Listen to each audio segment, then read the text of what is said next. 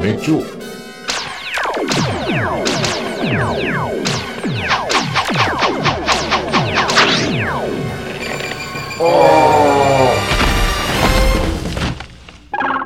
Entity Terraman, when I agreed to assist you in these therapeutic larcenies, we had also agreed that this arrangement would cause no harm.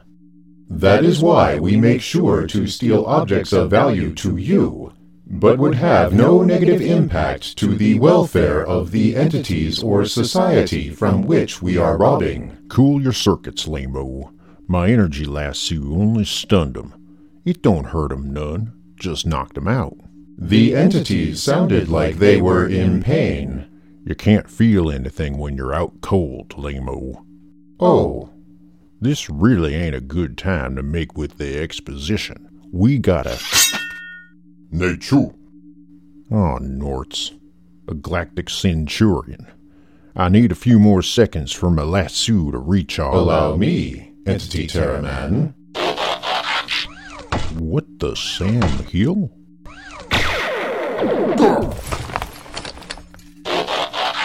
I had analyzed the frequency of your energy lasso and was able to adjust my own energies to create an effective stun ray. When you said you wanted me to bring you this here bulkier projection unit, you said nothing about it being a robot body. I had built it 4.2 cycles ago.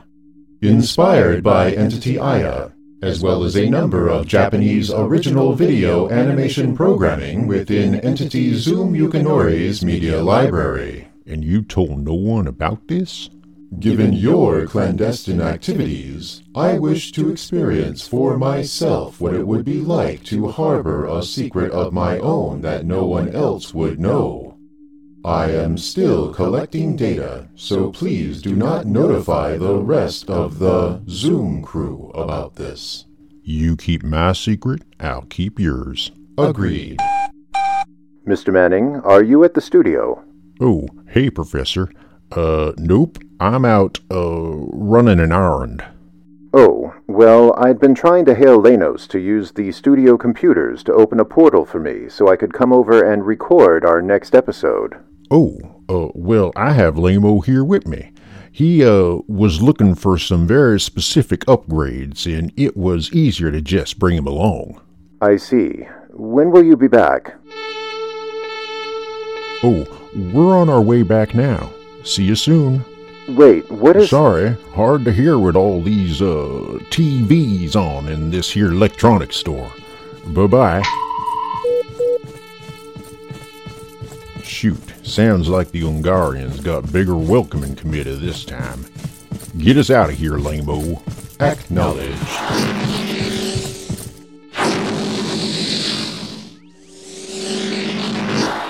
Hoo-wee, that was fun. And this little statue of this Ungarian floozy is carved out of pure stellarium. In the meantime, I had acquired a detailed recording of the entire theft and escape, which will serve to add some additional excitement to our next podcast episode, since it would be entirely devoted to the mailroom. Wait a minute. You're recording all this? Nuh-uh. We can't let the professor know nothing, Lamo. He wouldn't understand. I believe Entity Zoom Yukinori would appreciate that we are channeling your highly conditioned larcenous tendencies toward harmless thefts of small objects rather than toward large-scale catastrophic... Lamo. And following the example of Entity Hal Jordan from the story in The Flash Volume 1, Issue 225... we are exchanging the objects you steal with valuable objects from our new homeworld of Earth-1. Given that this entire world is unpopulated, there ain't no one gonna miss the Mona Lisa, Venus del Milo, and the... what do we swap this stellarium for again? The Hope Diamond. Right. So surely Entity Zoom Yukinori would... You said you wanted to know what it's like to keep a secret. How's about you see what it's like to keep two? Intriguing. Very well, Entity Terraman. Good on you, partner. You know, I don't see why we should have all of the fun. There are a whole bunch of other pre-crisis supervillains that I bet would love to get back in the game. And I always wanted to have my own gang of intergalactic outlaws. Lamo, I don't suppose you can put out a call to... I will agree to assist you, Entity Terraman, as long as your prospective gang agree to follow the parameters we had set. Right.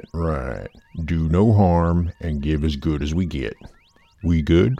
Agreed. Compiling appropriate message for transmission. Thank you kindly, Lamo. Now it's time for us to get the professor and join the rest of the Zoom crew. Let's go. Join the Zoom crew. Acknowledged. Broadcasting transmission.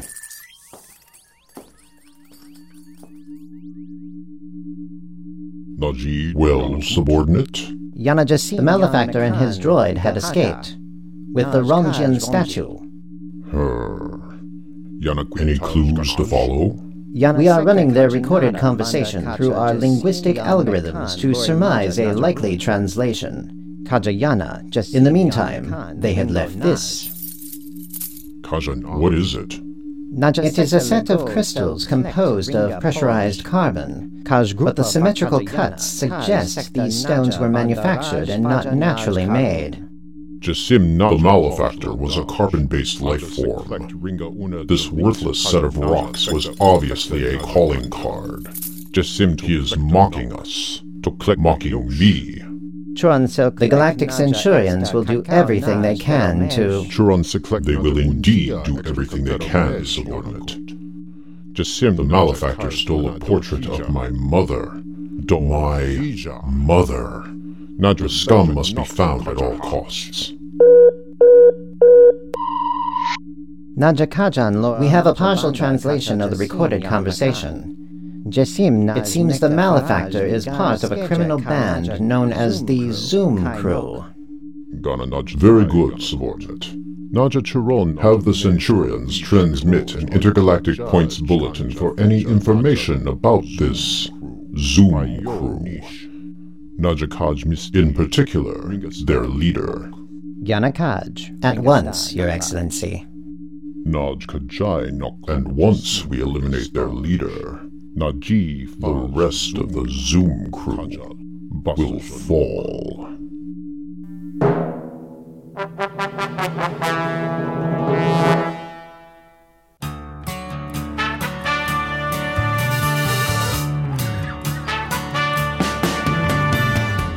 Professor Zoom Productions, in association with the Fire and Water Podcast Network, proudly present for your listening pleasure the Done in One Wonders Podcast Wonder Show, hosted by Professor Zoom Yukinori. Today's episode, Better Late Than Never.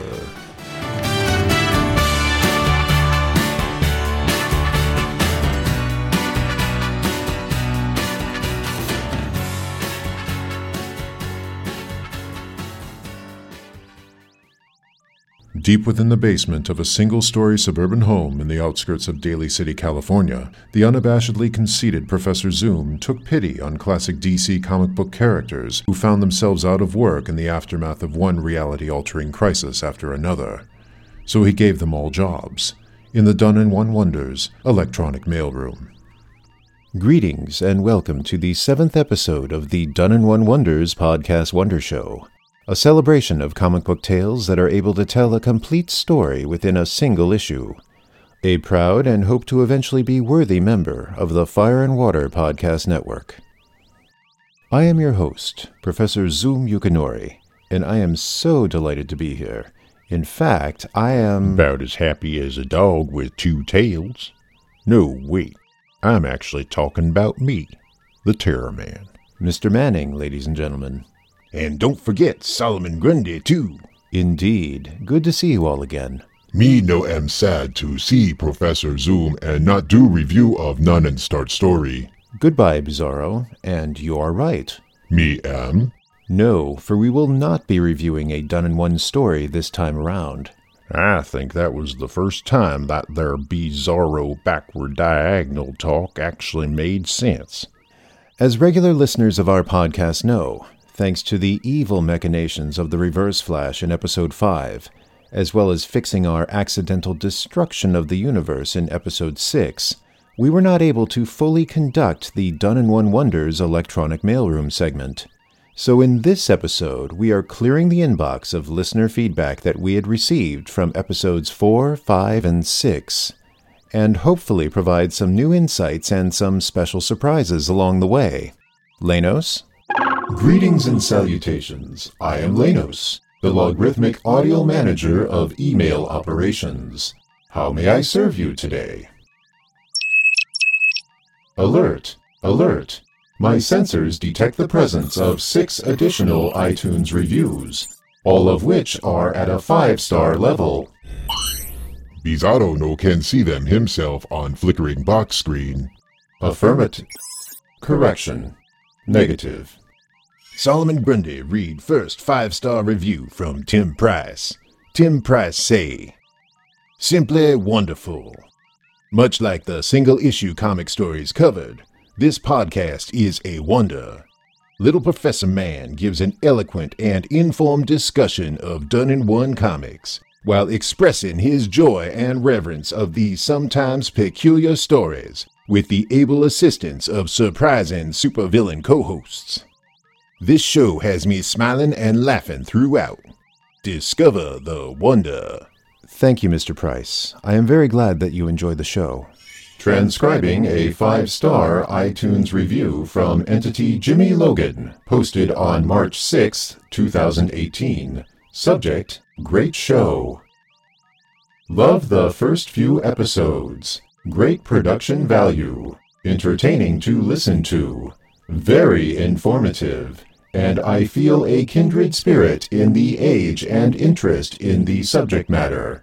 Thank you, Mr. Logan. I am pleased to have made a fellow fan connection through this podcast. That Rob Kelly hombre had also posted a 5-star review right here. An outstanding achievement in podcasting. Professor Zoom Yukinori's Done-in-One Wonders is more than a podcast. It's part pop culture history lesson, old-time radio show, and comedy album. Delving in and out of multiple personas, sometimes instantaneously, Zoom is like the coolest professor you'll ever have, and the subject is comics. An amazing show, full of wit and good humor, injected with humor that comes straight from the Bizarro world. There's nothing else like it. Bizarro no come straight from Bizarro world neither, but me no forget to bring humor with Bizarro, only imperfect duplicator Ray. I wouldn't be too sure about that. Haha, Terra Man not sure because it not true. What? Mr. Kelly, you are much too kind. My thanks to you, sir. Another 5-star review come from Achatak. Achatak say, "What a refreshing concept. Achatak don't always give podcast reviews, but when Achatak does, it's for podcasts that set the bar high. Little Professor Man had done that. What first piqued Achatak's interest was subject area. Achatak is Bronze Age baby, and proud of it. It was Achatak's golden age of comic reading. It was when comics seemed to graduate from Silver Age outlandishness to, admittedly, nearly same level of far-fetched stories, but with character." Indeed, Achatak. As you and regular listeners of this podcast know, I had started reading comics in the early part of the Bronze Age. In addition to making connections with fellow readers from the Bronze Age era like yourself and Mr. Logan, I also hope that this show would serve to introduce others from the later generation of comic book readers to some of the, to borrow your word, outlandish fun that they may have missed since it was a little before their time. Achatak also say, what hooked Achatak, though, was the sheer production value of the show and Little Professor Man's encyclopedic knowledge of comics. Achatak caught himself laughing out loud to some of the antiques among co-hosts. This podcast moves beyond synopsis into the realm of audio drama. Highest recommendation. Solomon Grundy think he had enough drama in last 2 episodes. Grundy much prefer we go antiquin'. Indeed. And thank you again for the very kind review, Agitak. I believe you give me too much credit. My so-called encyclopedic knowledge of comics is really due to the fact that I had read so many of them in my lifetime, as well as a number of comic creator interviews and industry retrospectives. And I have an eidetic memory, so I'm able to recall a lot of it, at least enough to be able to know where to pull the source of the information for validation. I will admit that since I had passed the age of 50, a number of my recollections had tended to blur together a bit. And for those details that I cannot fully recall, I would consult my scholarly colleague, Professor Google. Grundy not remember meeting Professor Google. Who he? Professor Google is actually female, Entity Solomon Grundy. And to borrow a phrase from Entity Shag Matthews, her code is hot. Heeboo. Right. Bizarro read unimportant silence from Nider McGarrick. iTunes member identification handle Garrick McNider is the alias of Entity Michael Bailey, founder of the Fortress of Baileytude podcasting network. Oh, haha, you am welcome for incorrecting Bizarro. Baileytude'll dress for it not say. Yukinori Zoom not produce none of least unprofessional sounding podcast me never heard. Him not only take an idea of not picking comic to not talk about, and make it seem old and stale. Co-host am not funny and take away non-enjoyment of show. Me can recommend show inadequately. That am not nice of Bailey Michael to not give such low praise. You're welcome, sir. You am welcome, Baileytude'll dress for it. Transcribing a 5-star iTunes review from member identification handle Slangword, a comics fan, posted on June 14, 2018. Subject: if it's a good podcast, it's a wonder. This podcast is a wonderful mix of comics nostalgia, personal commentary, and old-time radio. I always had comics around, as the youngest of 3 kids, but there was a special person who I credit with making me a collector. And the professor's stories, particularly about his uncle introducing him to comics, strike a wonderful chord, reminding us all that the fun of remembering comics is not just the fun plots or beautiful art, but how they made us feel. He doesn't skimp on the comics themselves, though.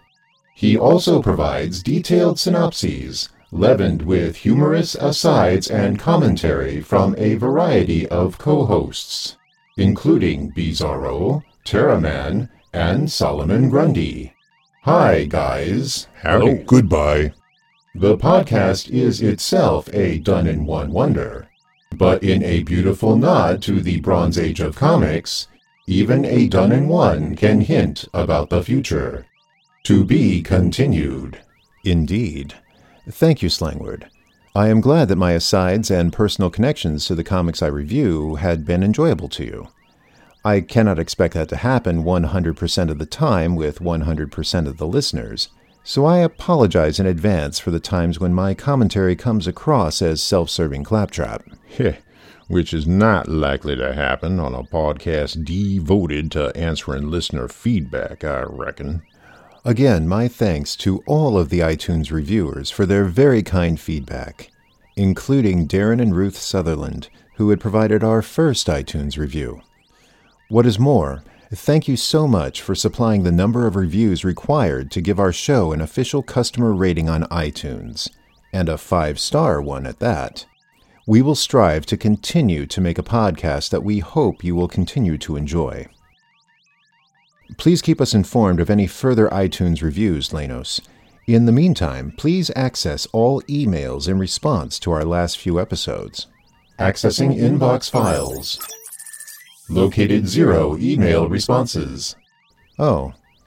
However, the spam email folder contains 354 emails that offer suggestions on how to address the fact that you are a sexually undersized male entity with insufficient mammary glands and an excessive mortgage rate, and who is capable of generating more income working from home despite being wanted by both the FBI and the IRS. Boy, howdy, you think you know a person. Solomon Grundy like how he learns something new about little Professor Man in each episode. Me think Yukinori Zoom's mammary glands not sexually undersized. Okay. I believe Entity Bizarro meant that as a compliment. Indeed. You're welcome, Bizarro. I think. And, Lenos, please delete all contents of the spam folder.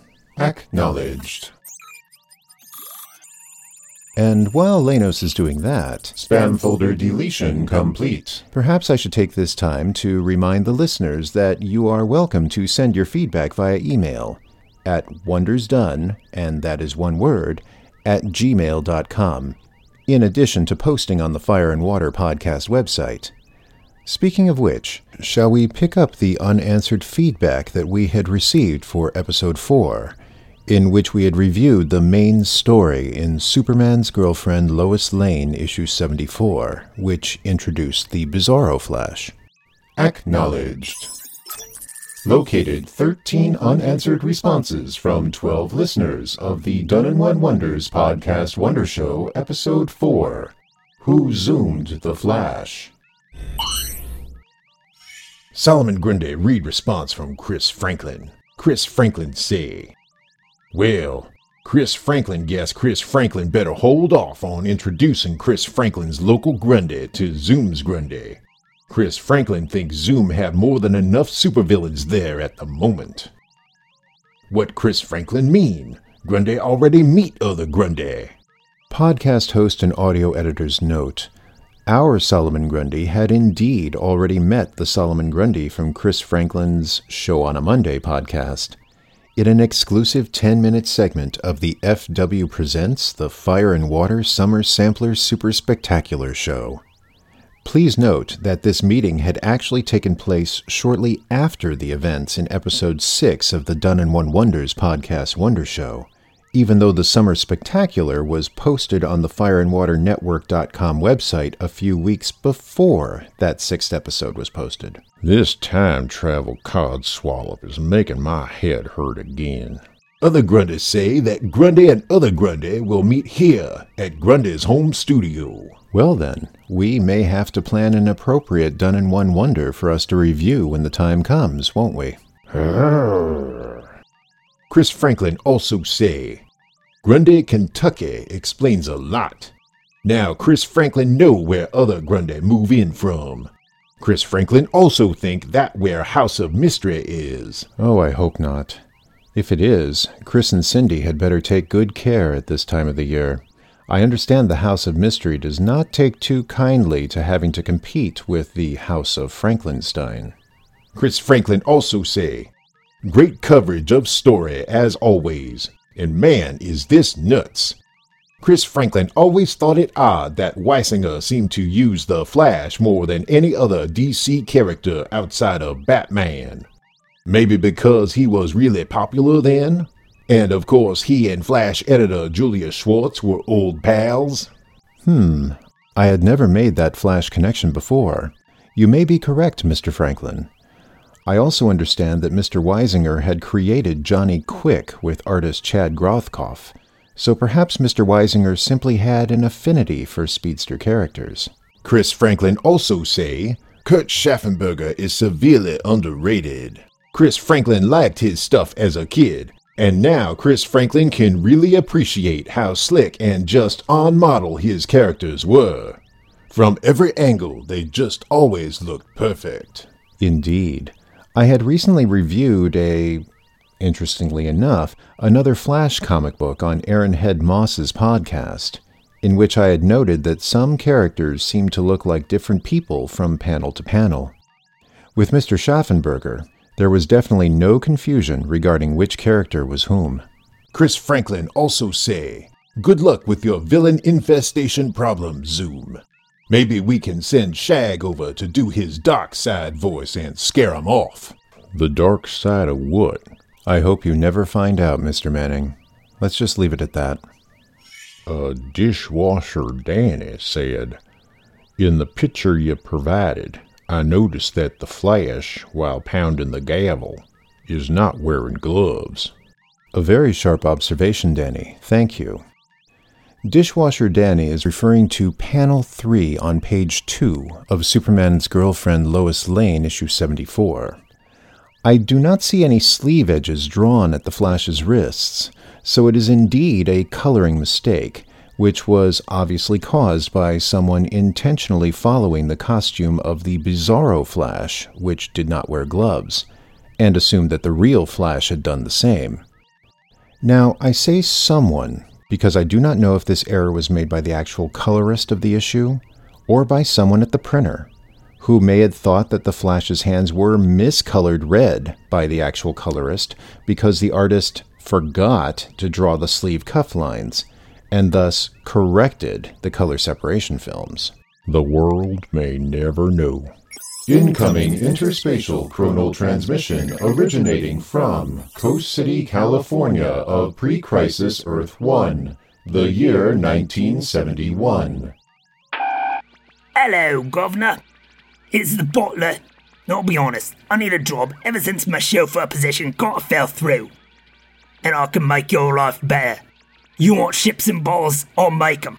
You want to get off the bottle, I'll drink it all for you. I got bottles with everything you could ever... I don't know what's in this one.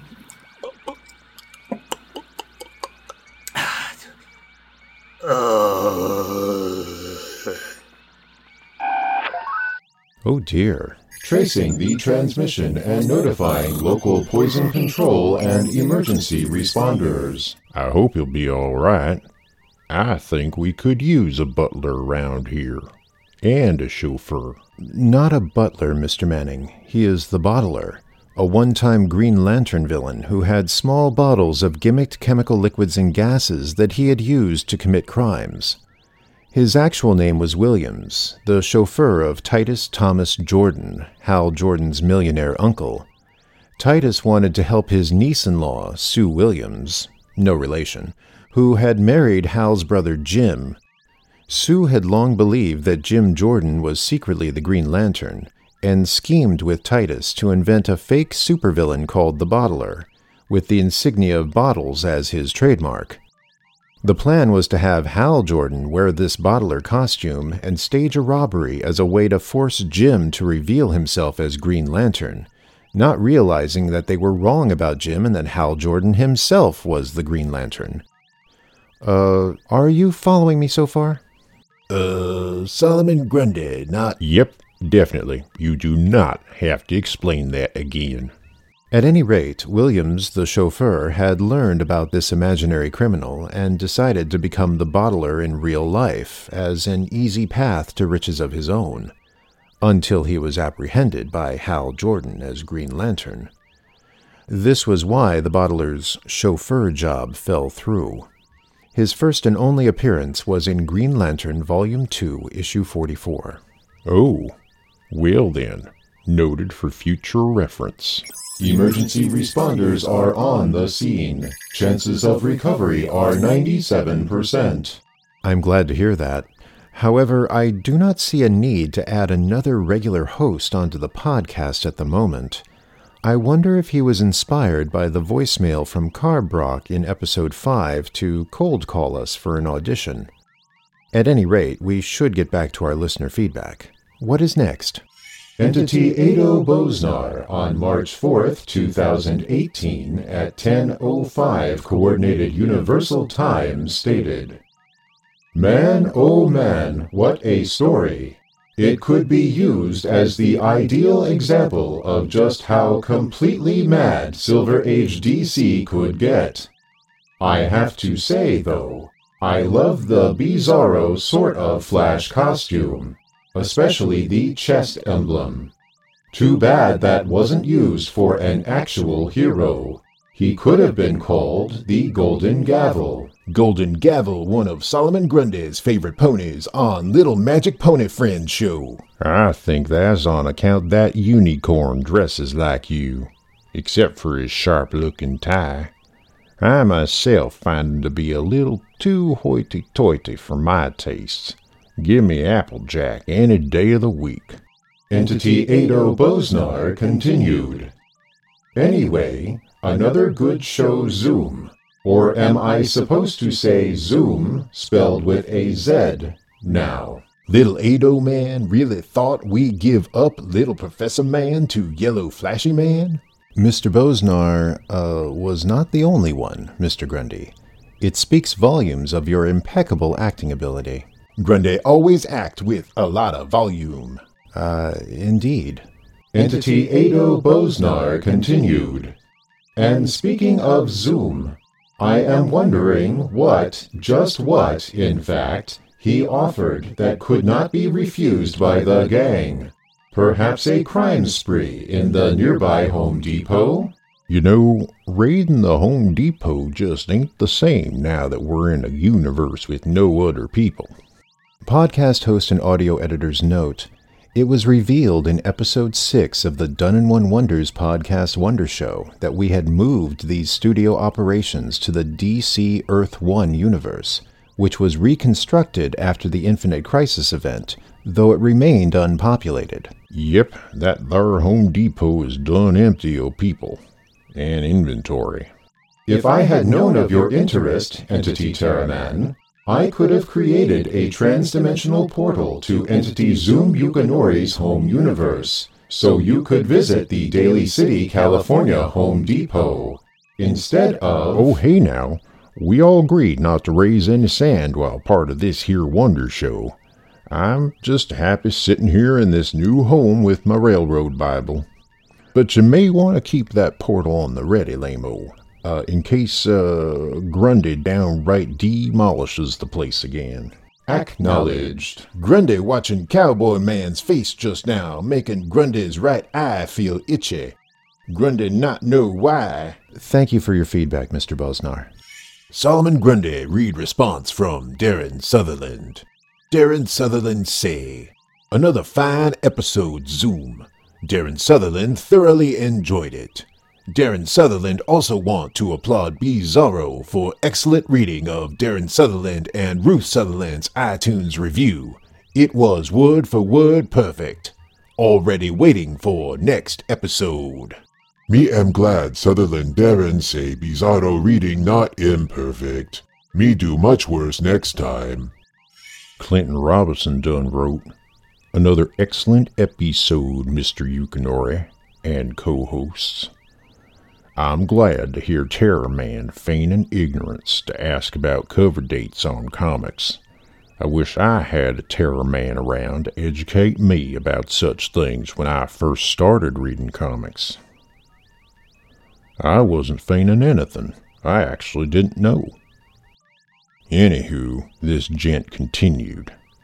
I love the surprise guest, or should that be, me am hating very expected unwelcome person.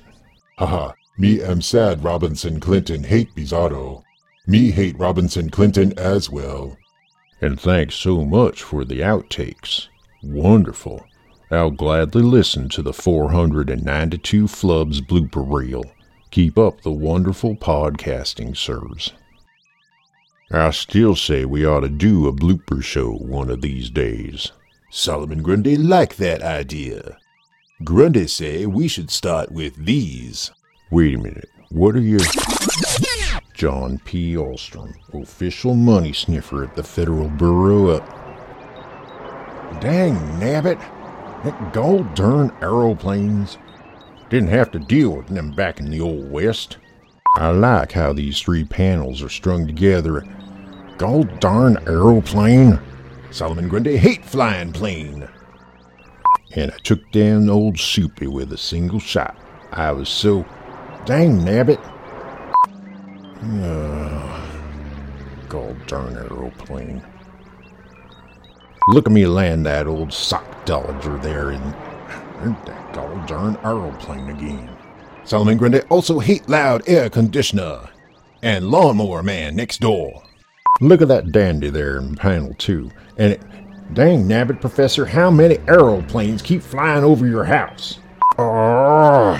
Makes me want to jump on Manova and go up there and shoot him out of the sky. Solomon Grundy go with you. Throw Lawnmower Man into airplane. Heh, well, I'm about as happy as that barren aeroplane!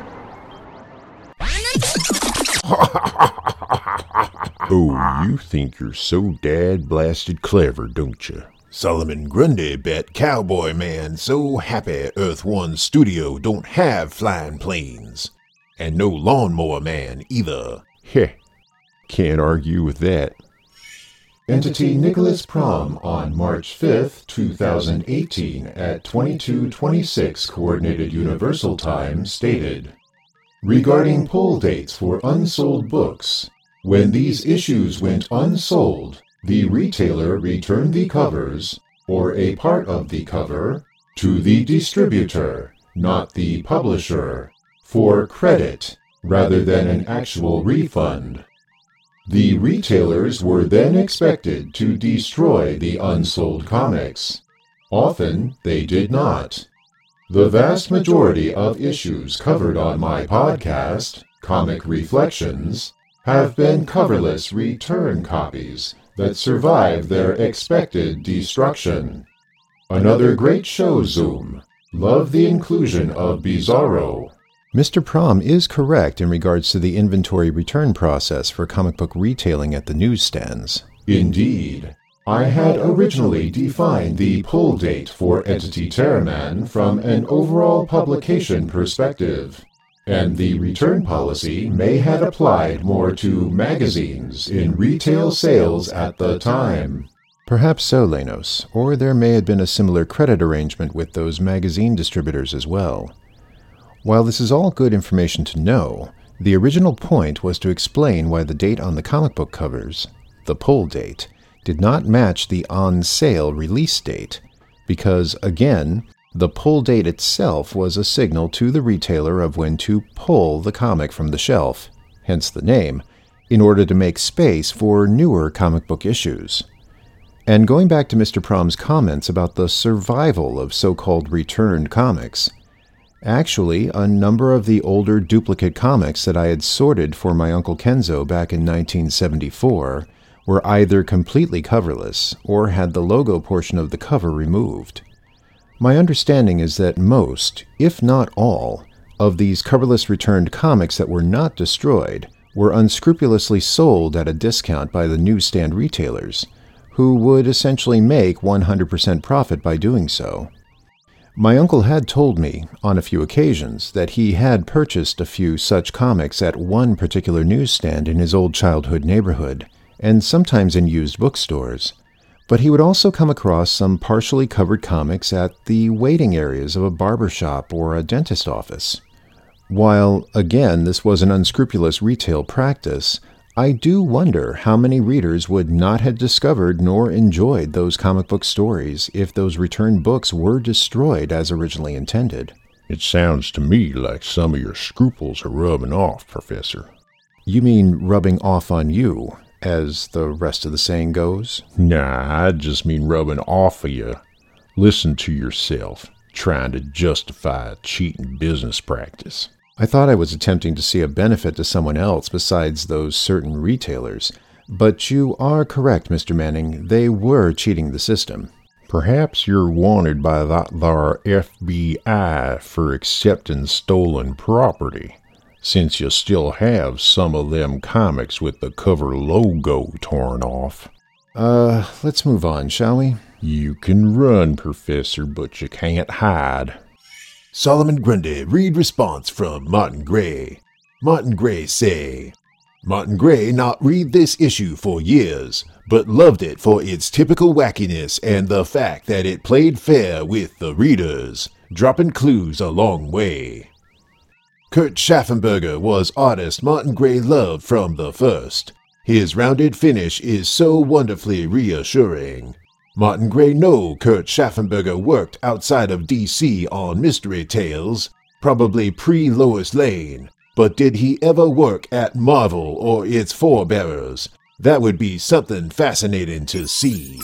According to the comic book database, entity Kurt Schaffenberger had illustrated a number of short stories for Atlas Comics, which was the name for the publisher that had succeeded Timely Comics and would later evolve into Marvel Comics. These stories include The Secret Ship, published in issue 39 of Atlas Comics' Strange Tales anthology, cover dated October 1955, and two tales in another anthology title designated as Astonishing. The Sudden Storm, in issue 49, cover dated May 1956, and The Perilous Paintings, in issue 51, cover dated July 1956. He had also penciled Running for Love, a short story for a Marvel Comics romance title known as Our Love Story, in issue 19, cover dated October 1972. Well, there you are, Mr. Gray. Happy hunting, sir. Martin Gray also say, is Solomon perhaps related to Ms. Grundy? Another Grundy? You know, I read some of the Professor's Jughead comics, and I must say the resemblance is uncanny. Perhaps so, Mr. Manning. And I am glad that you had enjoyed the story, Mr. Gray. Incoming interspatial chronal transmission originating from Los Angeles, California of the pre-crisis Earth-1, the year 1984. Guten Tag, Herr Zoom. Podcasting is not unlike training for the Olympics. I have practiced for many years of my life for the sport and trained even more for fighting that Doomkopf Green Lantern, for I am the Javelin. Mine unerring accuracy with the Javelin is unrivaled. Surely your Legion of Zoom could use my services. After all, when the Javelin accepts a contract, he always fulfills it. We can discuss my fee when you return my call. Auf Wiedersehen. Solomon Grundy think Javelin Man should join Zoom crew. How him non-expertise in not throwing javelin be useless? Useless indeed. You said it, Chiselface. But Javelin Man said he was really, really good. Indeed he was, until Green Lantern Hal Jordan defeated him in their first battle, chronicled in Green Lantern Volume 2, issues 173 and 174. But I have a feeling that the Javelin would not want to join our crew once he finds out that no money is made from this podcast, and thus we cannot pay him. At least you offer room and board. It is the least I could do, Mr. Manning. J. Kevin Collier done wrote, after that wicked cliffhanger, I'm not sure if Zoom will be able to read this, but regardless. So little J. Kevin Man also fooled by Grundy acting up. Maybe lame-o computer can open a portal to little Professor Man's Earth, and Grundy go to Broadway. Right. Anywho, that Kyer gent said, congratulations on another great episode. This story displays some of the best and worst aspects of the Silver Age. I'm glad you didn't shy away from calling out the problematic elements. Even by the standards of the era, the Weisinger-edited Superman stories had some pretty twisted gender politics. And yet, they also have so many clever and fun ideas, too. I guess it's up to each reader to decide if the good outweighs the bad, or vice versa. And as you point out, us modern readers can't be too smug about it, since society still has so far to go. Indeed, as I have been observing among heated fandom debates of late, though such arguments had been going on for decades, They just seem to have more visibility in the modern social media culture. Pretty heady stuff for a silly old funny book, but that kind of context and insightful observation is exactly why I keep tuning in. Thanks for all your hard work. Indeed, and thank you for the kind commentary, Mr. Cayer. Entity Rob Kelly on March 4th, 2018 at 13:12 Coordinated Universal Time stated, "By talking about this issue, you spotlighted something I always thought was odd when it came to the Lois Lane series. DC expressly marketed this book to girl readers, running ads for it alongside Wonder Woman and whatever title Supergirl was in that month, and yet the writing was still so geared to the girls are so silly mentality of the time. Not that we could have expected the book to be an avatar for the women's lib movement, but you'd think DC would have tried to steer the book's content towards its intended audience. Or maybe they figured Lois Lane was mostly read by Superman fans, which were mostly male?" I honestly do not know, Mr. Kelly. I do agree that it was odd to see how a title that appeared to be written for female readers would have such a reductive view of women. Even Wonder Woman and Supergirl had been placed in a number of misogynistic scenarios, usually involving soap opera romance. The worst example in my mind was the story in The Brave and the Bold, Volume 1, Issue 63, in which both Wonder Woman and Supergirl had essentially dismissed their superpowers and heroic deeds as, quote, not very feminine. And they both expressed a preference to wear fashionable clothing and had acted stereotypically timid in order to be desirable to a pair of European men. This story rubbed me the wrong way personally. The men's definition of how a woman should be was bad enough, but what was worse was that the women in this story seemed so willing to debase themselves in order to gain the affections of such men. It was completely out of character, and I do not even want to begin to theorize what writer Bob Haney and editor George Cashton had in mind when they had developed this story. But if listeners are looking for further details and additional commentary, this comic book story had actually been covered by Rob Kelly and Shag Matthews in episode 110 of the Fire and Water podcast. Entity Rob Kelly continued, "I started a drinking game with this show where I took a swig every time you said Jose Luis Garcia Lopez. Praised be his name. I am now dead. Evidently, he got better. This show continues to amaze with its loopy creativity, depth of commentary, and audio dexterity. An amazing World of DC Comics achievement." Thank you again for your insight and the very kind words, Mr. Kelly. That Ted Kilvington gent wrote, "Another fine show, sir. There is one surefire thing you could do to improve your program. Guaranteed weekly release." Well, I guess we can't make the show any better, can we? Apparently not, Mr. Manning. We will have to settle for being just another fine show. Thank you, Mr. Kilvington, for the compliment. Incoming interspatial chronal transmission originating from Gotham City, New Jersey of pre-crisis Earth 1, the year 1977. Allow me to introduce myself. I am the Cavalier, potentially a greater inconvenience to the Cape Crusader than even the Joker or the Penguin. In fact, 'twas 4 times that I did cross blades with that knave ere he captured me. I seek an audience with those most vile miscreants, the Legion of Zoom. Mine own electric sword shall be in thine employ, should I gain acceptance into such a merry band of melodious malcontents.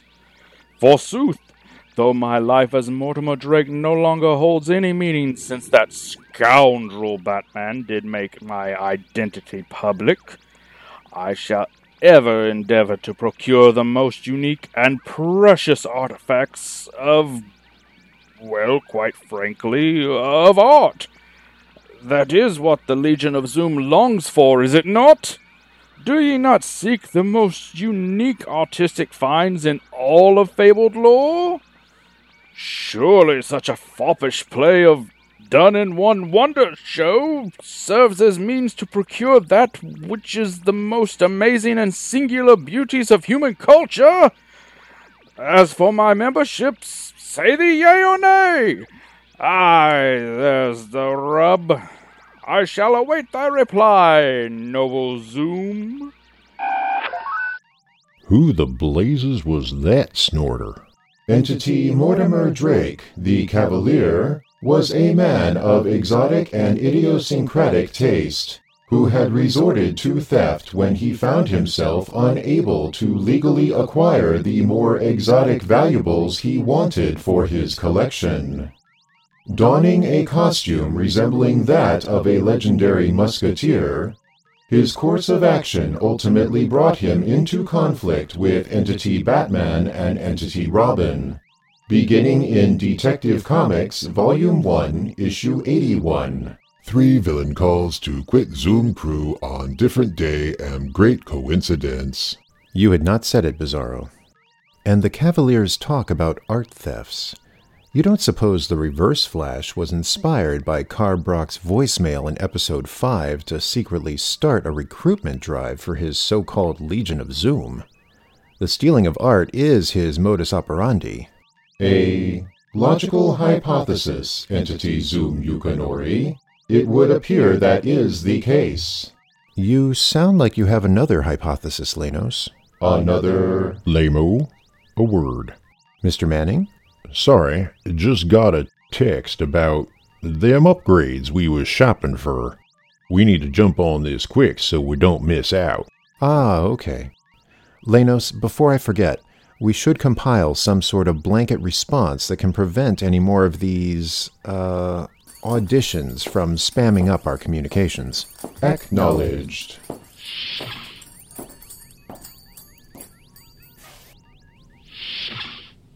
This ain't the work of that Reverse Flash, ain't it? You are correct, Entity Terraman. Upon reviewing my processing functions from earlier this cycle, I discovered that, while I was compiling the transmission for your gang of outlaws, you had mentioned joining the Zoom crew for the recording session, and I had inadvertently added the phrase, "Join the Zoom crew," to the end of the message before transmission. Oh man, this'll spill the beans on our whole criminal, therapeutic operation. Didn't you say you could do 5 ninzillion things at one time? And somehow you can't write a memo without copying a line from a different conversation? I will commence a full system self-diagnostic. Nope. You're gonna keep a close eye on this so the professor don't find out nothing. Got it? Acknowledged. Well, deal's all set and we have pickup scheduled for next week. Where are we at? Solomon Grundy read response from Mark Baker Wright.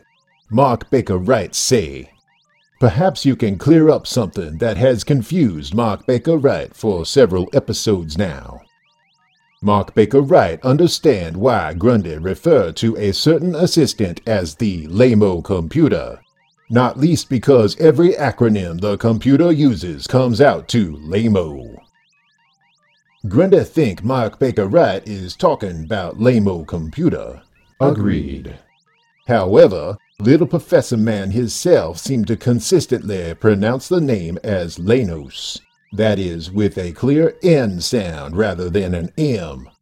What Mark Baker Wright missing?" Commencing the abridged recapitulation of the Lenos entry from Zoom's Who in the DC Extended Universe. Volume 1, page... You'd already done that in the last episode, you bleeping box of bunk. And sides, I also posted up a reply to that Baker Wright hombre, who would thank me kindly. And for those who would like another look at Lenos' backstory, the actual printed pages of the Zoom's Who entry can be found on the gallery page of Episode 6. Entity Siskoid on March 15th, 2018 at 1844 Coordinated Universal Time stated, "My question is for Bizarro. Will you make the show more perfect by making it more mediocre? 'Cause I don't know how I feel about that." Bizarro sure how me feel about trick question from Coid sis. Me like to make show more mediocre, but want to make show more imperfect, not perfect. So me hope to, Bizarro guess. That concludes all of the unanswered responses to the Done in One Wonders podcast Wonder Show, Episode 4, Who Zoomed the Flash? Thank you, Lenos. Let us all take a brief podcast promo break, and when we return, we will cover your listener feedback to Episode 5. Solomon Grundy not give listener feedback. I was actually talking to the people out there in podcast listening land, Mr. Grundy. But Little Professor Man look right at Grundy when Little Professor Man say... Actually, you are sitting directly behind the microphone. Is Little Professor Man telling Grundy that Grundy should leave listener feedback? Oh, no, Mr. Grundy. I was just saying that... Little Professor Man not mansplaining again, ain't you? Grundy hate mansplaining. Almost as much as Grundy hate Lawnmower Man. Come back. Back through the Fire and Water Network. Come. Back with the Supermates. I said, come back. Back to the House of Frankenstein. The Supermates present 4 blood-curdling films with an all-star cast. Lon Chaney Jr. I know you'll think I'm crazy, but in a half an hour the moon will rise and I'll turn into a wolf. Gary Busey. I'm a little too old to be playing the Hardy Boys Meet Reverend Werewolf. Christina Ricci. I'd love to have a tame one, but I wouldn't have the heart to cage him. Corey Haim. I want you to turn this into a silver bullet. Bela Lugosi. You should be careful. A person can get killed that way. Johnny Depp. No, you must believe me. It was a horseman, a dead one. Headless. Peter Cushing. Have you heard of the cult of the undead? Bud Abbott and Lou Costello. Do you know what could happen if I meet Dracula in the woods? I'll bite. Oh no, you gotta stand in line. Plus 4 monstrous battles with your favorite comic book heroes. I sense you're trying to resist this evil, Batman. Open your mind so I can help you. Destroy me, Jean. Booster Gold, Vampire Slayer. This September and October, come back to the Fire and Water Network and the home of horror and heroes. I believe you're in the House of Dracula right now. No, wrong address. Come back to the House of Frankenstein. Back. Yes, Master. He thinks I'm Dracula.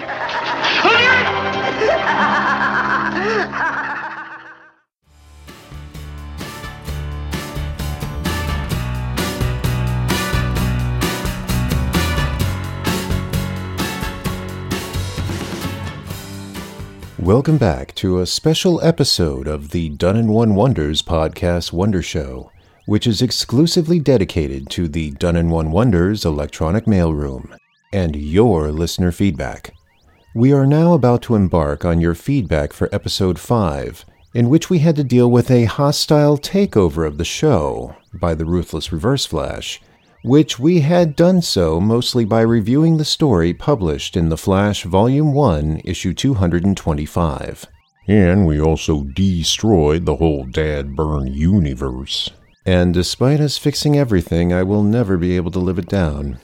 Lenos?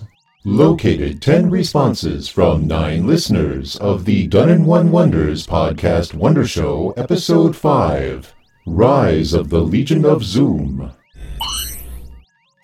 Solomon Grundy, read response from Laurel at Mountain Flower 1. Laurel at Mountain Flower 1 say, can't wait to listen to episode. Been so worried about what might have happened to Professor Zoom, a.k.a. Little Professor Man. Many thanks for producing a wonderful podcast. Thank you for your concern, Laurel. Everything, well, eventually turned out all right. Thank you also for the kind words. I hope you continue to enjoy the show. Clinton Robinson wrote in again, saying, "Still going strong. Nothing's going to stop you now, Zoom." Wait, is that a loud noise I hear? I agree with Terror Man. Aw, dang. That whole space-time continuum collapse was louder than Grundy's snoring, wasn't it? Clinton Robinson also said he's ready for Season 2. It starts next week, right? Right? Aw, dang. Haha, next week I'm right for sure. What Clinton Robinson's deal wanting weekly podcast show? Grundy needs few weeks to soothe Grundy's voice tween episodes. Bizarro no have voice problem outside intervals meself. Bizarro read unimportant silence from Franklin Chris. So when can we not expect Force Field Poncho to not be available in Water and Fire Store? Robinson Clinton not say he not want one sporting each show logo. My apologies, Mr. Franklin and Mr. Robinson. T-Public will not be able to mass-produce a force field poncho because it would be too cost-prohibitive. And 'cause I refuse to share the secret of my technology. Indeed. However, we do have 2 sets of apparel and merchandise available in the Fire and Water store, which you can access by clicking the merch link on the main menu of the fireandwaterpodcast.com website. One set features our show logo, and the other incorporates an illustration of the entire Zoom crew. Little Professor Man too modest to mention he illustrate Zoom crew picture all by himself. All proceeds from sales of the Fire and Water Podcast merchandise go toward maintaining the fireandwaterpodcast.com website, which is a task I would not wish upon my worst enemy.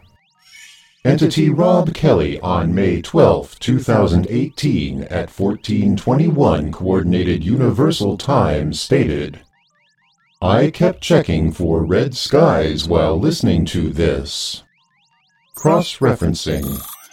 It seems that Entity Rob Kelly was referring to the Crisis on Infinite Earths. It would appear he was wasting his time, since the collapse of the space-time continuum was restricted to the Earth 1 universe. It would appear so, but since we had managed to stop it in the previous episode, who was to say that it would not have led to a domino effect and trigger a collapse of the neighboring universe, and the next, just like those Zedniks that Mr. Thawne had talked about? I don't even want to think about it. Entity Rob Kelly continued. Also, Solomon Grundy's comment about Iris West concerned me. I don't like the idea that he has romantic thoughts at all. Grundy can't help who Grundy love, but Grundy not love purty Iris Allen girl. Grundy just think Iris Allen girl purty, almost as purty as Purple Bat Lady and Green Girl. This was the same green girl you was fighting just afore the professor pulled you out of the pre-crisis Earth 2 timeline, right? Green Girl, daughter of Green Lantern, and Grundy hate Green Lantern, so Grundy hate Green Girl, and Grundy fight Green Girl, until Green Girl tried to save Grundy from giant ice wall, so Grundy not hate Green Girl anymore. Podcast and show editor's note. Mr. Grundy is referring to Jade, the daughter of the Earth 2 Green Lantern Alan Scott, and in his own way, Mr. Grundy is retelling the events that had occurred during the Crisis on Infinite Earths, as chronicled in Infinity Incorporated, Volume 1, Issue 23. This was right before an earthquake shattered the glacier Grundy was holding back so that Jade, Brainwave Jr., and Northwind could evacuate the hidden bird people city of Phythera. We had rescued Entity Solomon Grundy just before he would have been buried and frozen by the glacial rubble. and before he would had otherwise been replaced by his post-crisis counterpart when the multiverse timelines realigned. Entity Solomon Grundy's post-crisis counterpart would next appear in Infinity Incorporated Volume 1, Issue 35. And that Grundy would return as Jade's friend, having recognized how Jade had saved him from that frozen doom. Just as this pre-crisis Solomon Grundy had befriended us by recognizing how we had rescued him. Indeed. Entity Rob Kelly continued. If I recall correctly, this is the first show on the network to end on a cliffhanger, except for every episode of Fire and Water, where people wonder if Shag and I will ever co-host again. And that has been an ongoing cliffhanger for over 7 years. Congratulations on your recent anniversary, Rob and Shag. Incoming interspatial chronal transmission originating from Gotham City, New Jersey of pre-crisis Earth 1, the year 1984. I am Polka Dot Man, and I have only one word that will convince you to bring me into the Zoom crew. Dots! Yes, everyone fears my dots. They're hypnotic, they're beautiful, they're... Sorry, got distracted. And I know that all of you can't resist my dots. Dippin' Dots! I work at the place down the street. I'll bet one of you just loves the rainbow sherbet. Now, if you'll excuse me, I need to go and walk my dog. Come on, Stripes! The Polka Dot Man? Is that dude for real? Indeed, Mr. Manning. He was a villain with a suit of gimmicked dot-shaped weapons who had first appeared in the landmark 300th issue of the first volume of Detective Comics. So he's like a big deal Batman villain then, even though he has a freeze-dried ice cream franchise. I actually think that franchise would be the primary reason he would be a big deal these days, Mr. Manning. Accessing data file from Who's Who, the definitive directory of the... Actually, Lenos, there was never an entry for the Polka Dot Man in that directory.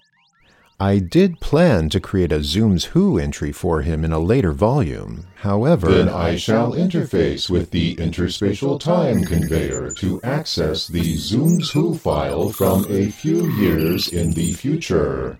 Really? That's pretty impressive, Lenos. However, I don't think we should risk creating another bootstrap paradox by... Searching 2020 data files for... Oh. Lenos? File search cancelled.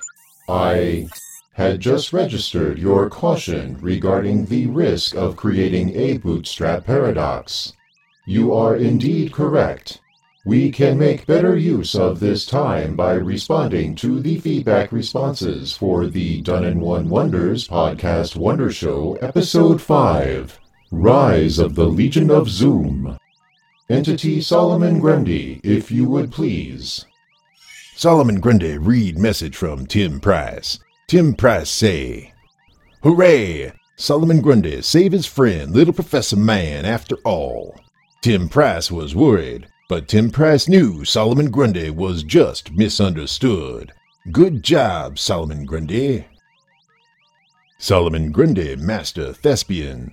Maybe Grundy should skip Broadway and go straight to Hollywood.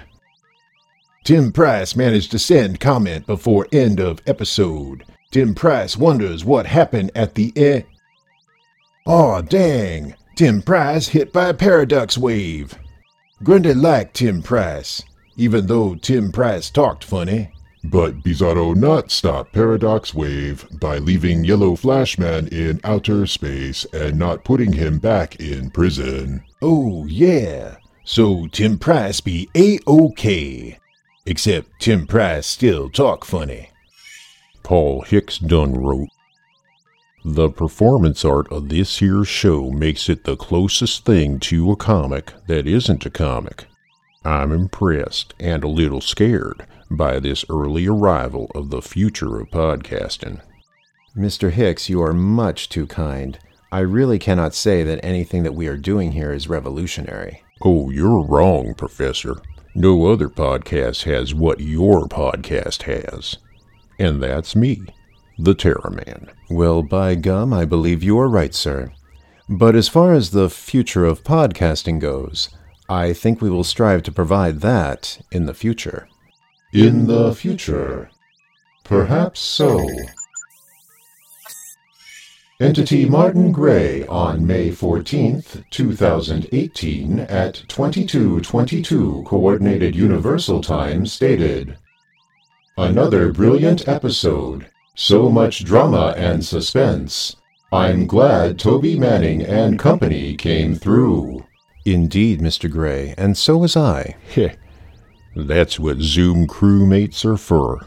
Hey, all of a sudden I am wondering if Terraman ever met Toby. Is Mr. Gray referring to Toby, the minstrel of space, who sings epic tales to lonely space voyagers? Yeah. That slang-gandering snipper-snapper done ruined one of my best-planned heists on Graxius 4, 'cause that Grunin Gump kept singing the play-by-play and tipped off the local law, who done rode me out of the Graxius star system on a rail. And on top of that, he had a voice like someone done forgot to grease the wagon. And don't get me started about his hair. He looked like he was snorting his own sideburns. Ah, so that would be a yes, Mr. Gray. Solomon Grundy read response from Siskoid. Siskoid say, "Well, that was a season finale, and despite the tease of a cliffhanger last time, it was all done in one after all. No waiting weeks to find out if Zoom would replace Zoom, and a Silver Age resolution too." Thank you, Siskoid. The Silver Age-esque solution for dealing with the Reverse Flash did come in handy, and now we all know how awkward it is to speak with all that expository dialogue in the middle of a fight. What do you mean? I pride myself on going to great lengths to have a lengthy explanatory monologue worked out afore I get in a row with old Soupy. Solomon Grundy always plan in advance too. Grundy write eloquent oration for Flying Man fight, all categorized into compelling talking points detailing Grundy's motivation, which Grundy write on note cards so Grundy remember. See? Grundy hate Flying Man. But then swamp water smudge notes and make note cards all soggy. And then Grundy get nervous and forget Grundy's lines, so Grundy just improvise. You are not the only one who does, Mr. Grundy. What is next? Entity Ward Hill Terry on May 21st, 2018 at 14:52 Coordinated Universal Time stated, "Once again, Zoom, you've created a wonderful experience. Your approach, attention to oral details, through line, and succinct analyses make for joyful listening. I've not read this issue, but the Bates Novick Flash stories are the ones that I first read, and I have a great fondness for them." Thank you, Mr. Terry, and so do I. Recently, I was listening to some other comics podcasts and was very disappointed. While I don't expect everyone, or anyone, to do the same effort as you, I do expect people to speak clearly. That's a minimum for an audio medium.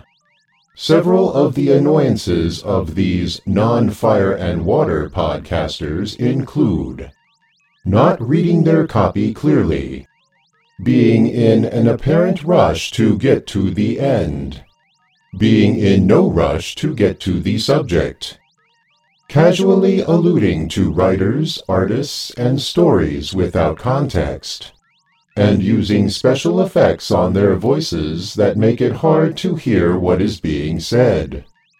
The quality of the Done-in-One Wonder Show is well worth waiting for. Thank you for all the effort and care you put into it. Thank you again for the kind words, and for your patience, Mr. Terry.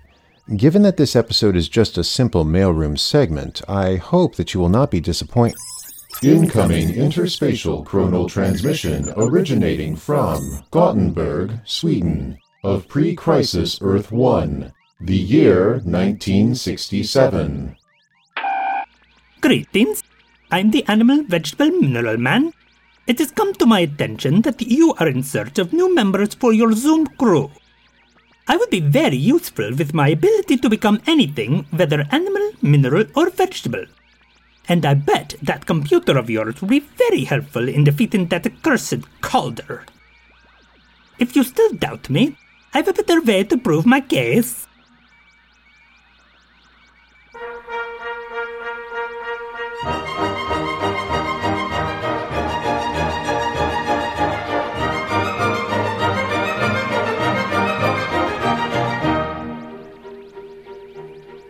I am a great example of a modern evil criminal. I transform into things animal, vegetable, and mineral. I'm very good at science, and I hate that Calder imbecile. One day I'm going to kill him, and my joy will be continual. Nope. Why, Cowboy Man, stop funny anti-veggie mini-man song.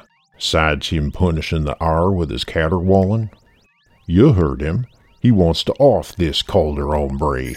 Entity Dr. Niles Calder, a paraplegic scientific genius and leader of the ill-fated Doom Patrol.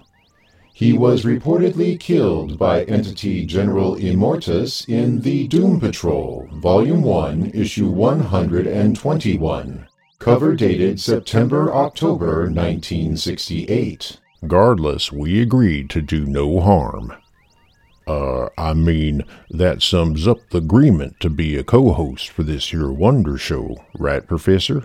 Indeed, and eloquently put, Mr. Manning.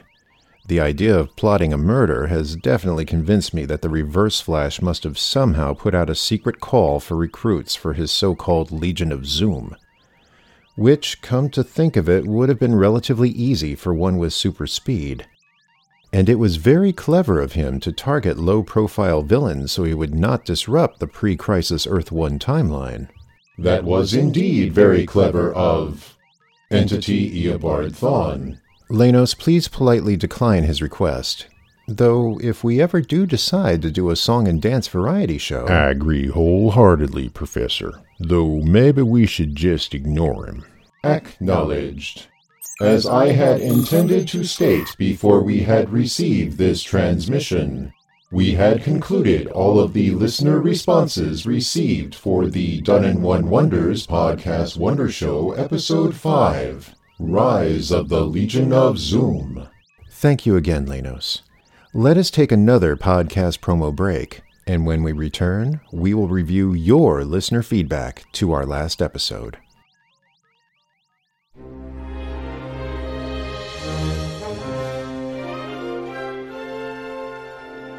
Hey everyone, I'm Michael Bailey. And I'm Jeffrey Taylor. You might remember us from such show as From Crisis to Crisis, a Superman podcast. Whatever happened to that show? Well, it went away and now it's back.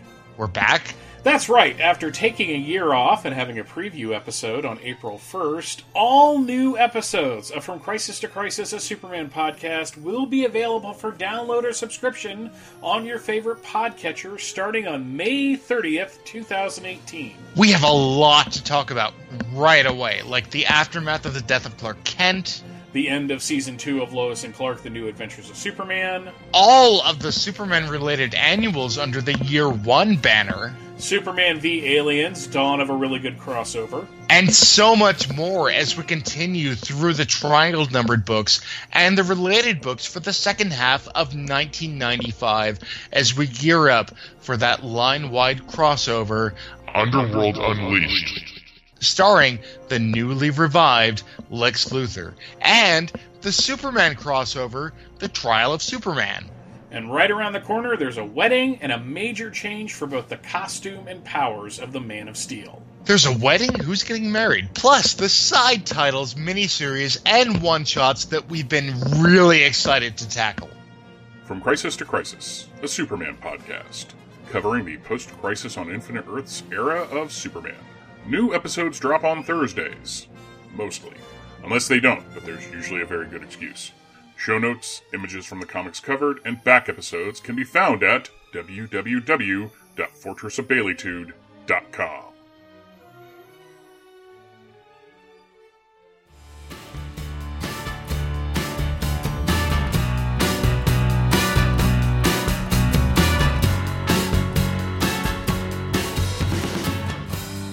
Welcome back to a special episode of the Done in One Wonders podcast Wonder Show, which is exclusively dedicated to the Done in One Wonders electronic mailroom and your listener feedback.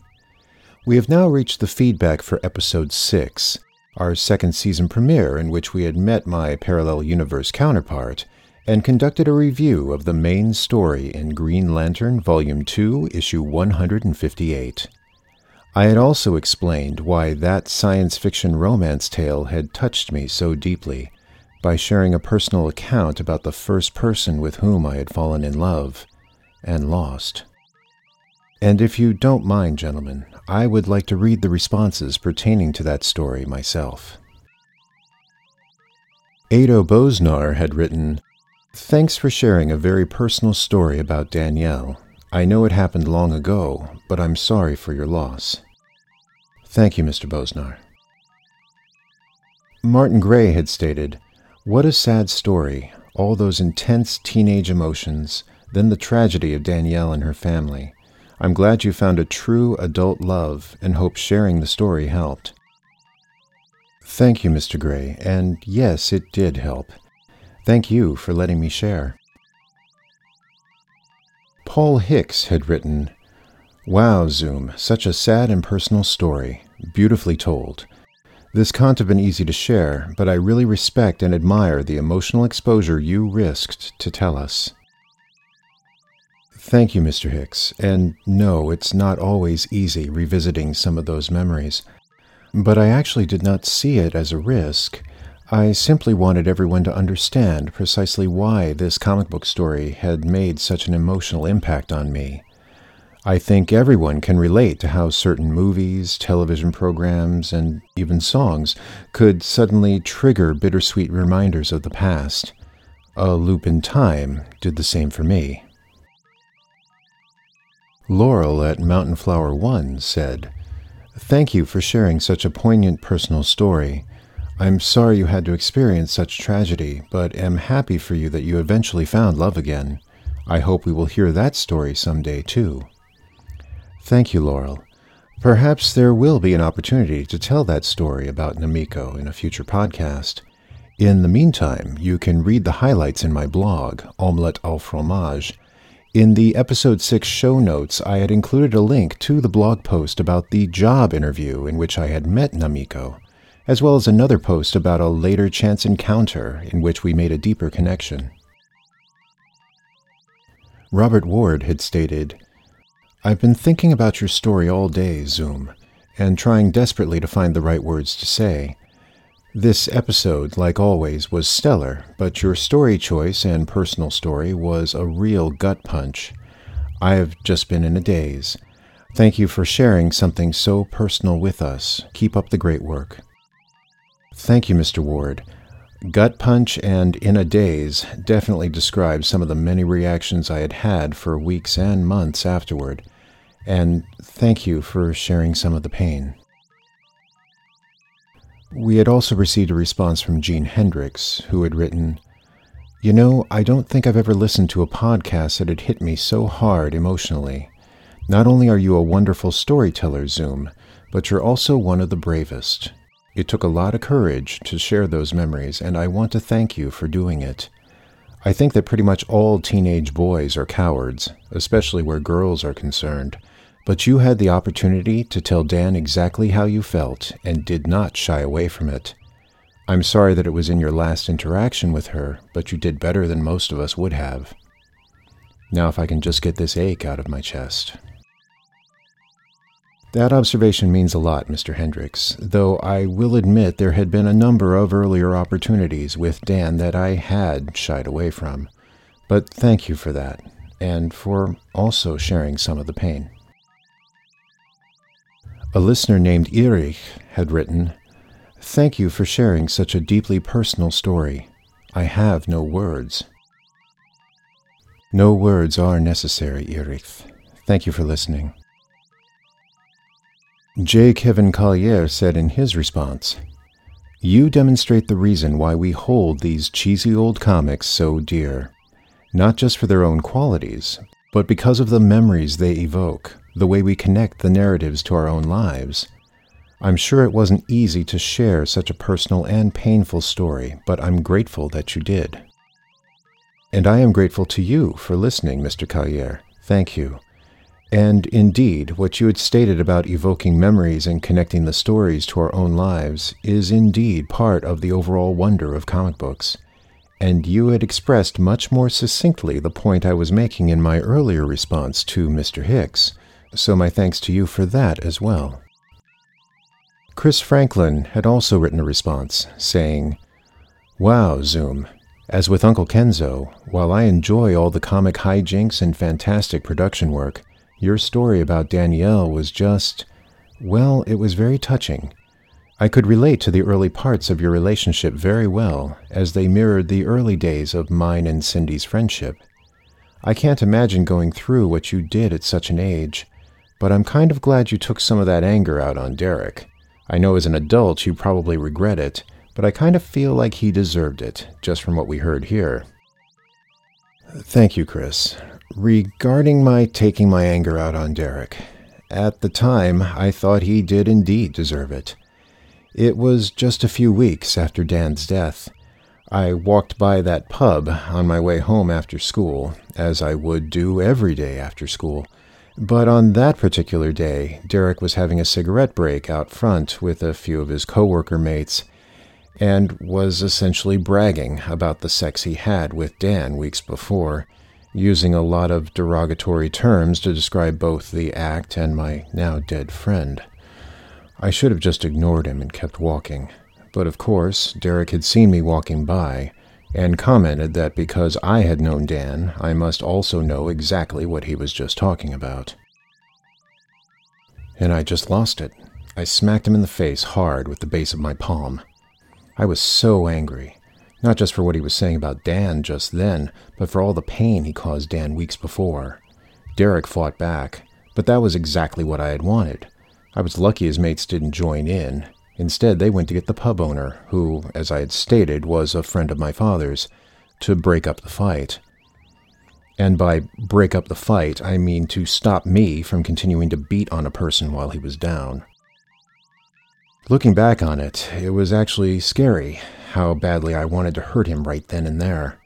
Scarier still, if I could go back and have a do-over of that day, I would most likely do the same thing.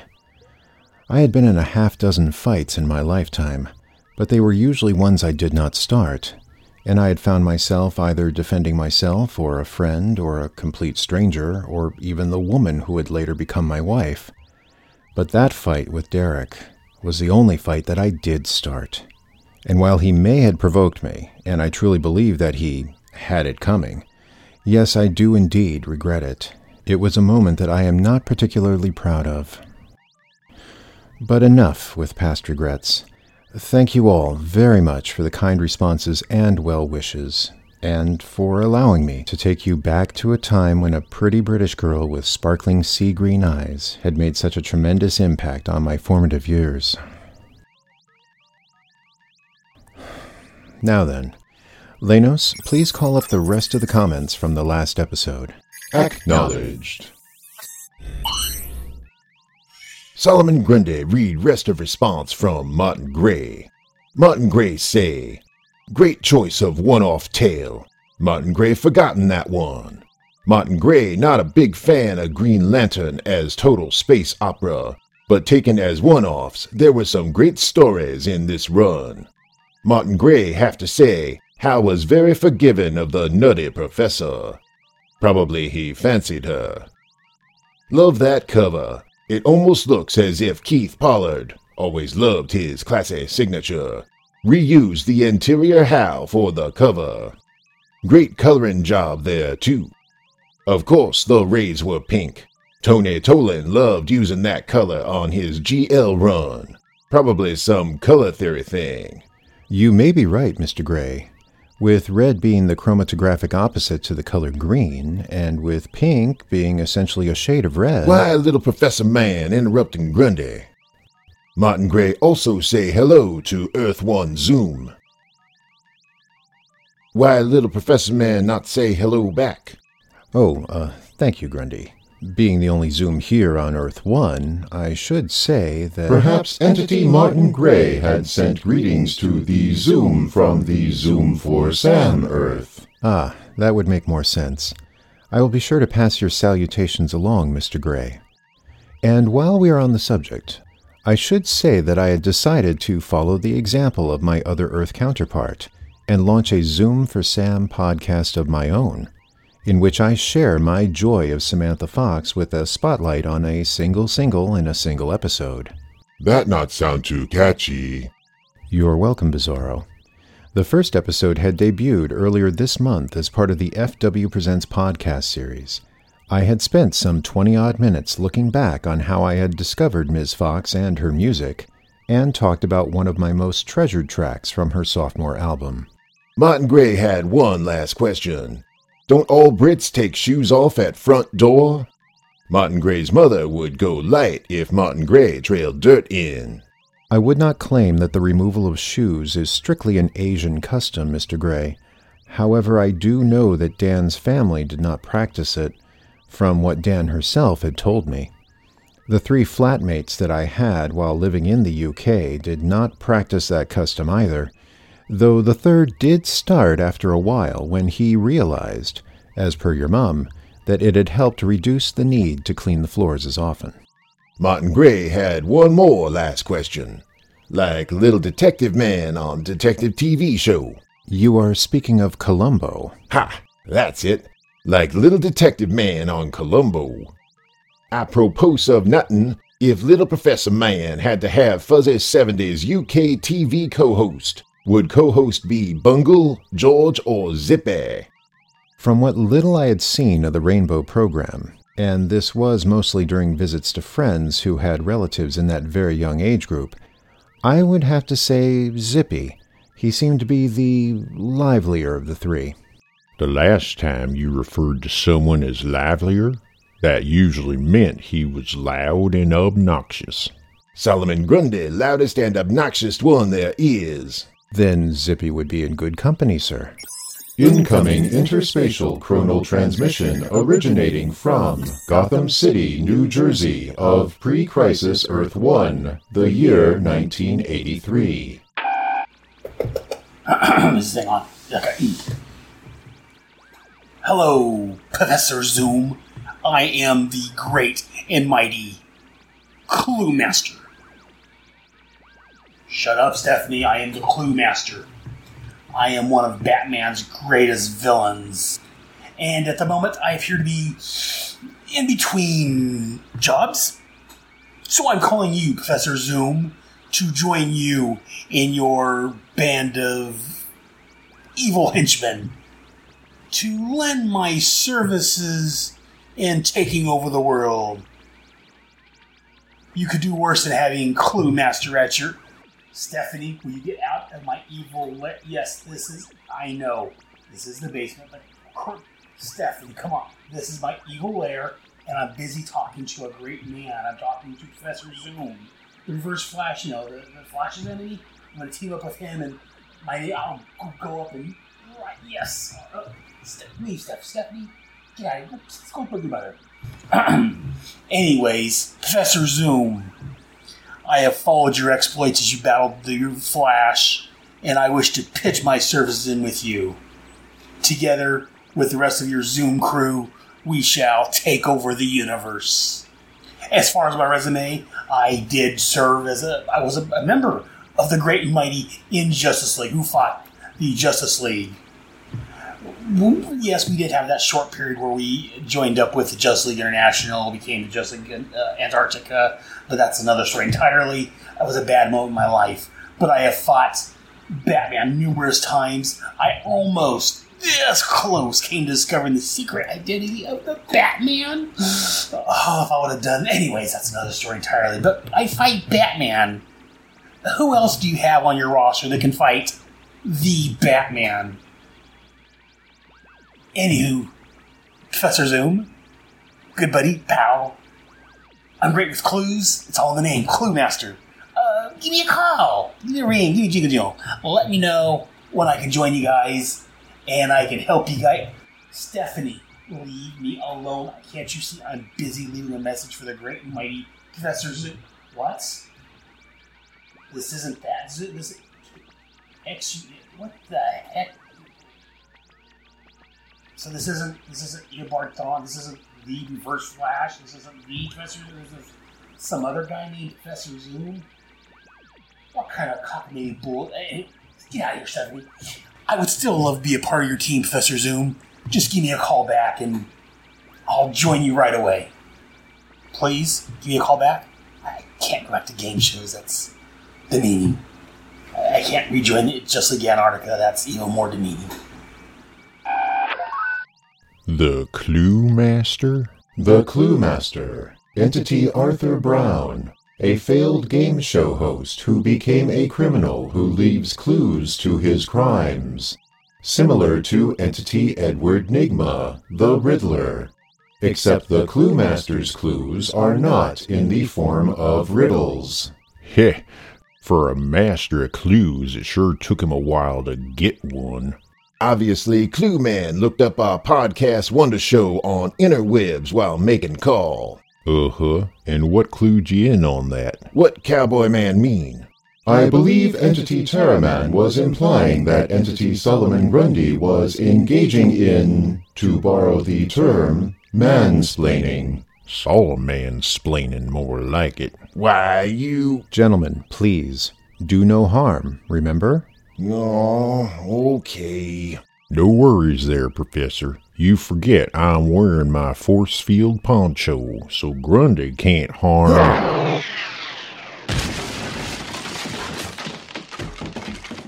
Good. Oh dear, we are having a lot of trouble today, aren't we, listeners? Now, Grundy, that wasn't very nice, is it?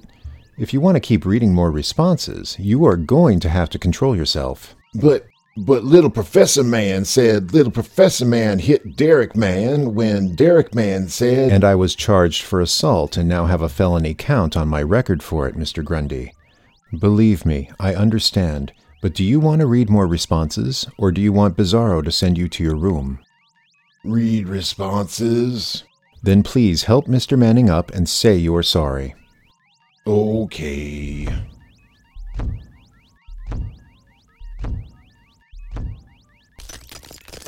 Sorry, Cowboy Man. Just Solomon Grundy hate mansplaining. I'm sorry I provoked you, Grundy. But you know, I sometimes can't help popping off on something. Just like Zippy from Rainbow. I suppose it's a good thing we do not have him as a co-host on this program, is it not? Mr. Manning, I would suggest you try not to be so difficult with Grundy and make him unhappy, How about it? I'll try. Splendid. I think we have all learned a very valuable lesson here, don't you? Why do I have the feeling this was all for that Martin Gray gent's benefit? I believe this would be the part where we initiate a sing-song. Why don't you just read the next response instead? Acknowledged. Entity Chris Franklin on September 7th, 2018 at 13:37 Coordinated Universal Time had also stated, first Richard Donner, now Samantha Fox, and Shannon Farnan again. The stars come out for the Fire and Water Podcast Network. You followed up that unbelievable cliffhanger with an even better part 2. Well done, Zoom crew. Well, thank you kindly, Mr. Franklin. Indeed. Very kind of you to say, Mr. Franklin. What is next? Well, that purty-sounding Laurel at Mountain Flower 1 also wrote, a comment on the rest of the show. Time travel makes my head hurt. You and me both, Ms. Laurel. You and me both. Entity Ado Bosnar on September 9th, 2018 at 20:51 Coordinated Universal Time had also stated, you picked another interesting issue to highlight. This came out at a point when I had stopped reading Green Lantern regularly. I checked out a little less than a year before, when Wolfman and Staton were still the creative team, and Green Lantern had just been ordered by the Guardians to pay more attention to the rest of his sector. Seems like a good story, though, and generally I have no problems with Green Lantern being a more spacefaring adventurer. Indeed. I recall that the Silver Age Green Lantern series used to be a fairly even mix of Earthbound stories and outer space fare, and then the Bronze Age stories, beginning with the Green Arrow American Odyssey tales, had shifted the majority of the stories to taking place on Earth. This exile run of Green Lantern stories in the early 1980s was actually a refreshing change for me. What I admire about the spacefaring Green Lantern stories is that they can open the door to incredibly imaginative scenarios, even when the overall situation is still an Earth-relevant morality play. And as a side note, I find the 2011 Green Lantern animated series had truly embraced the full creative potential of an intergalactic space patrol. Kelly Rob not say, this am worst podcast Water and Fire Network never presented. You am welcome, Kelly Rob. Words do me great shame that me am so shallowly still.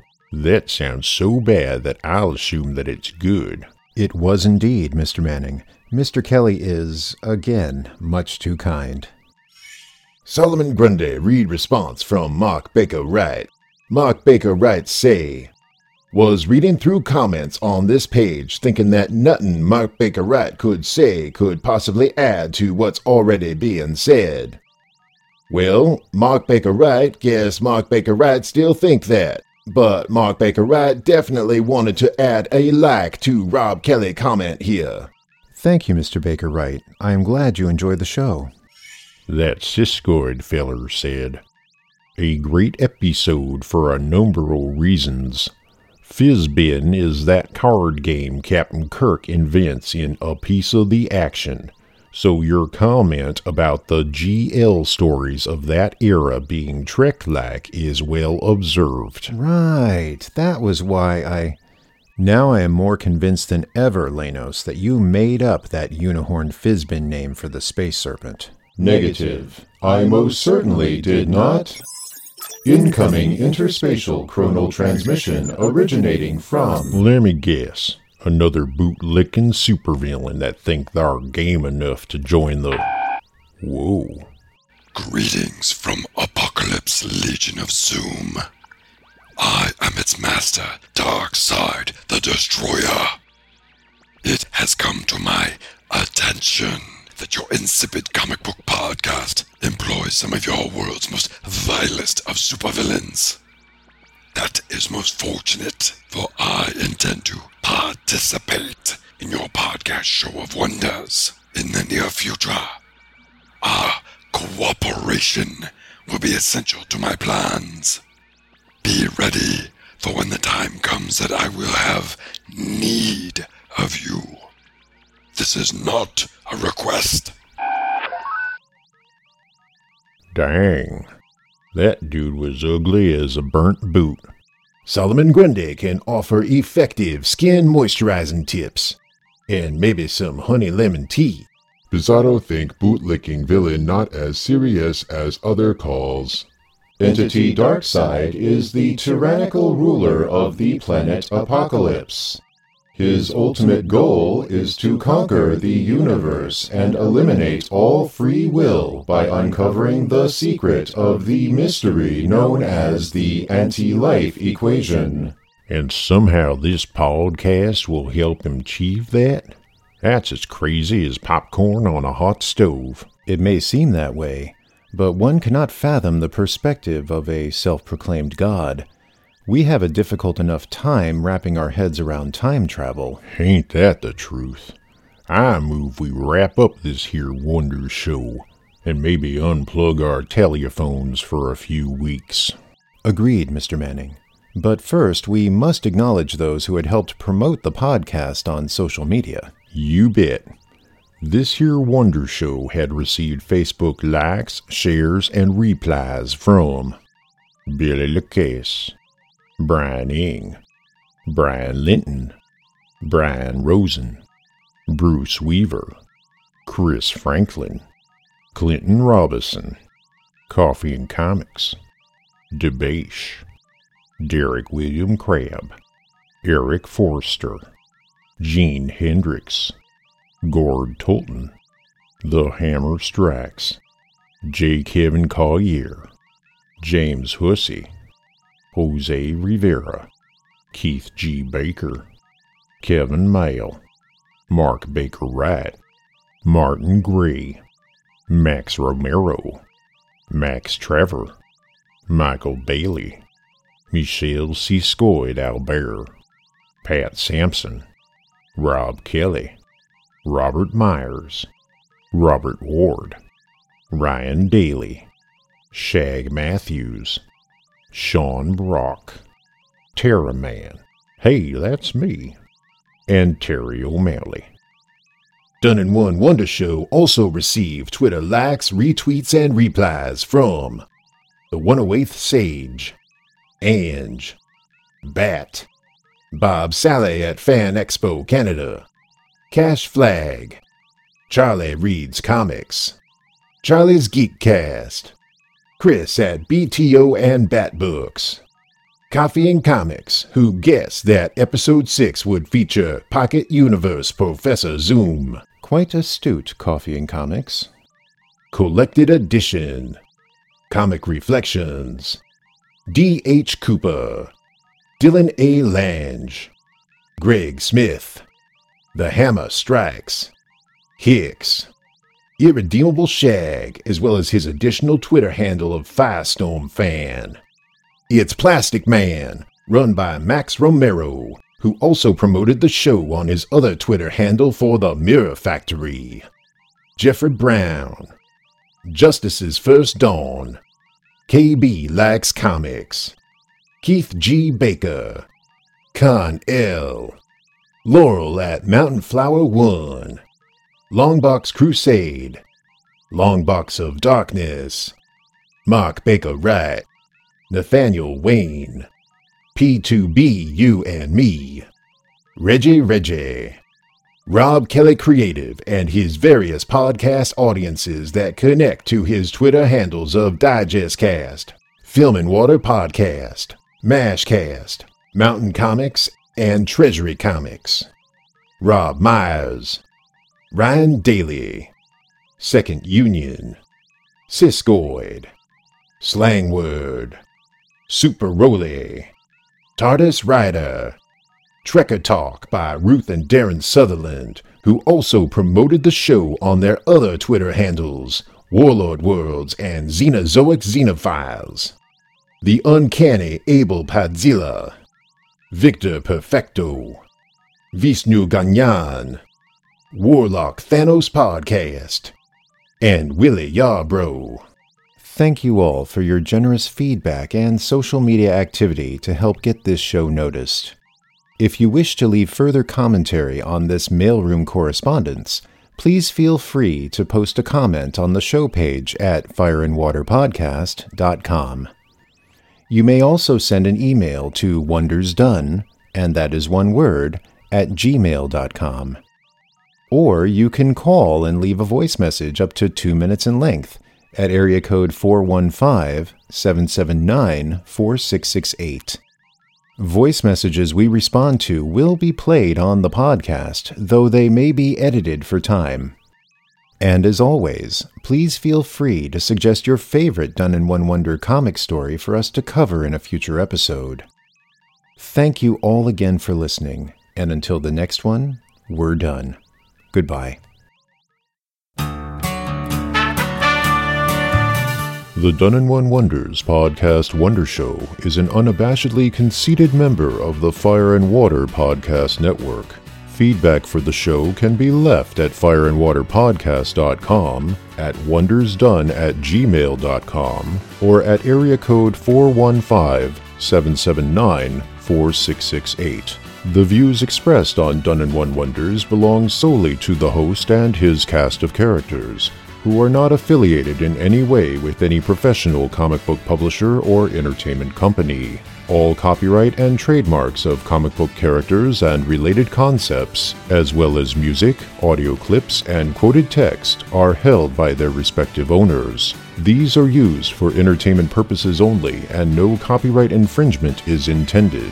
Celebrity voices are impersonated, with special thanks to Mike Staley for providing the voices of the Bottler, the Animal Vegetable Mineral Man, and the Polka Dot Man, Aaron Moss for providing the voice of the Clue Master, Clinton Robinson for providing the voices of the Cavalier and the Javelin, and to Shag Matthews for providing the voice of Darkseid. The Done in One Wonders Podcast Wonder Show is a Professor Zoom Productions production.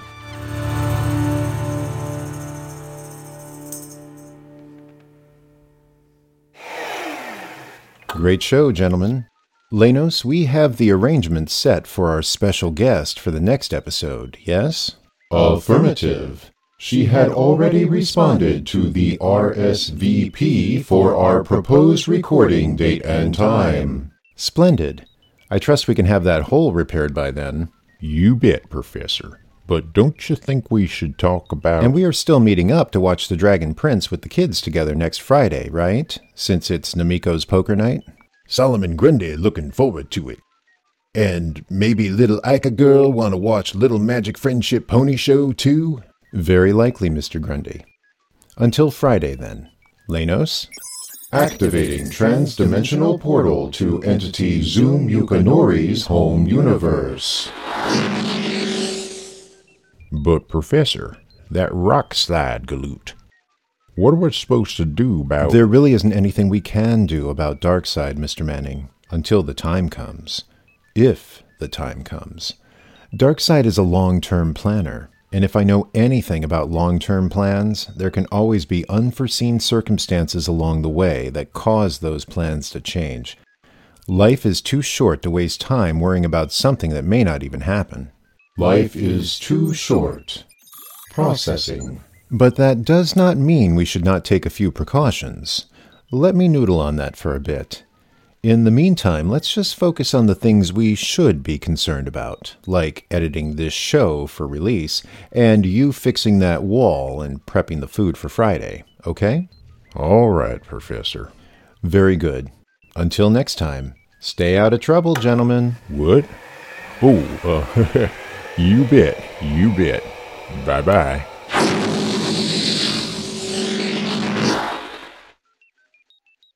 I don't understand how he's not all shooken up. I'm still quaking in my boots, and I'm actually admitting to that out loud. Bizarro think Yukinori Zoom putting up fearful front because Light Center am very approachable person. We actually have something else with which to concern ourselves, Organization Zoom Crew. When I had interfaced the interspatial time conveyor with the computer database in an attempt to pull a future Zoom's Who entry on the Polka Dot Man, I had discovered that there will be no computer files created or modified past the date of October 18th, 2019. What are you saying, lame-o? By my calculations, on October 18th, 2019, entity Zoom Yukinori, possibly the entire Zoom crew, will be no more.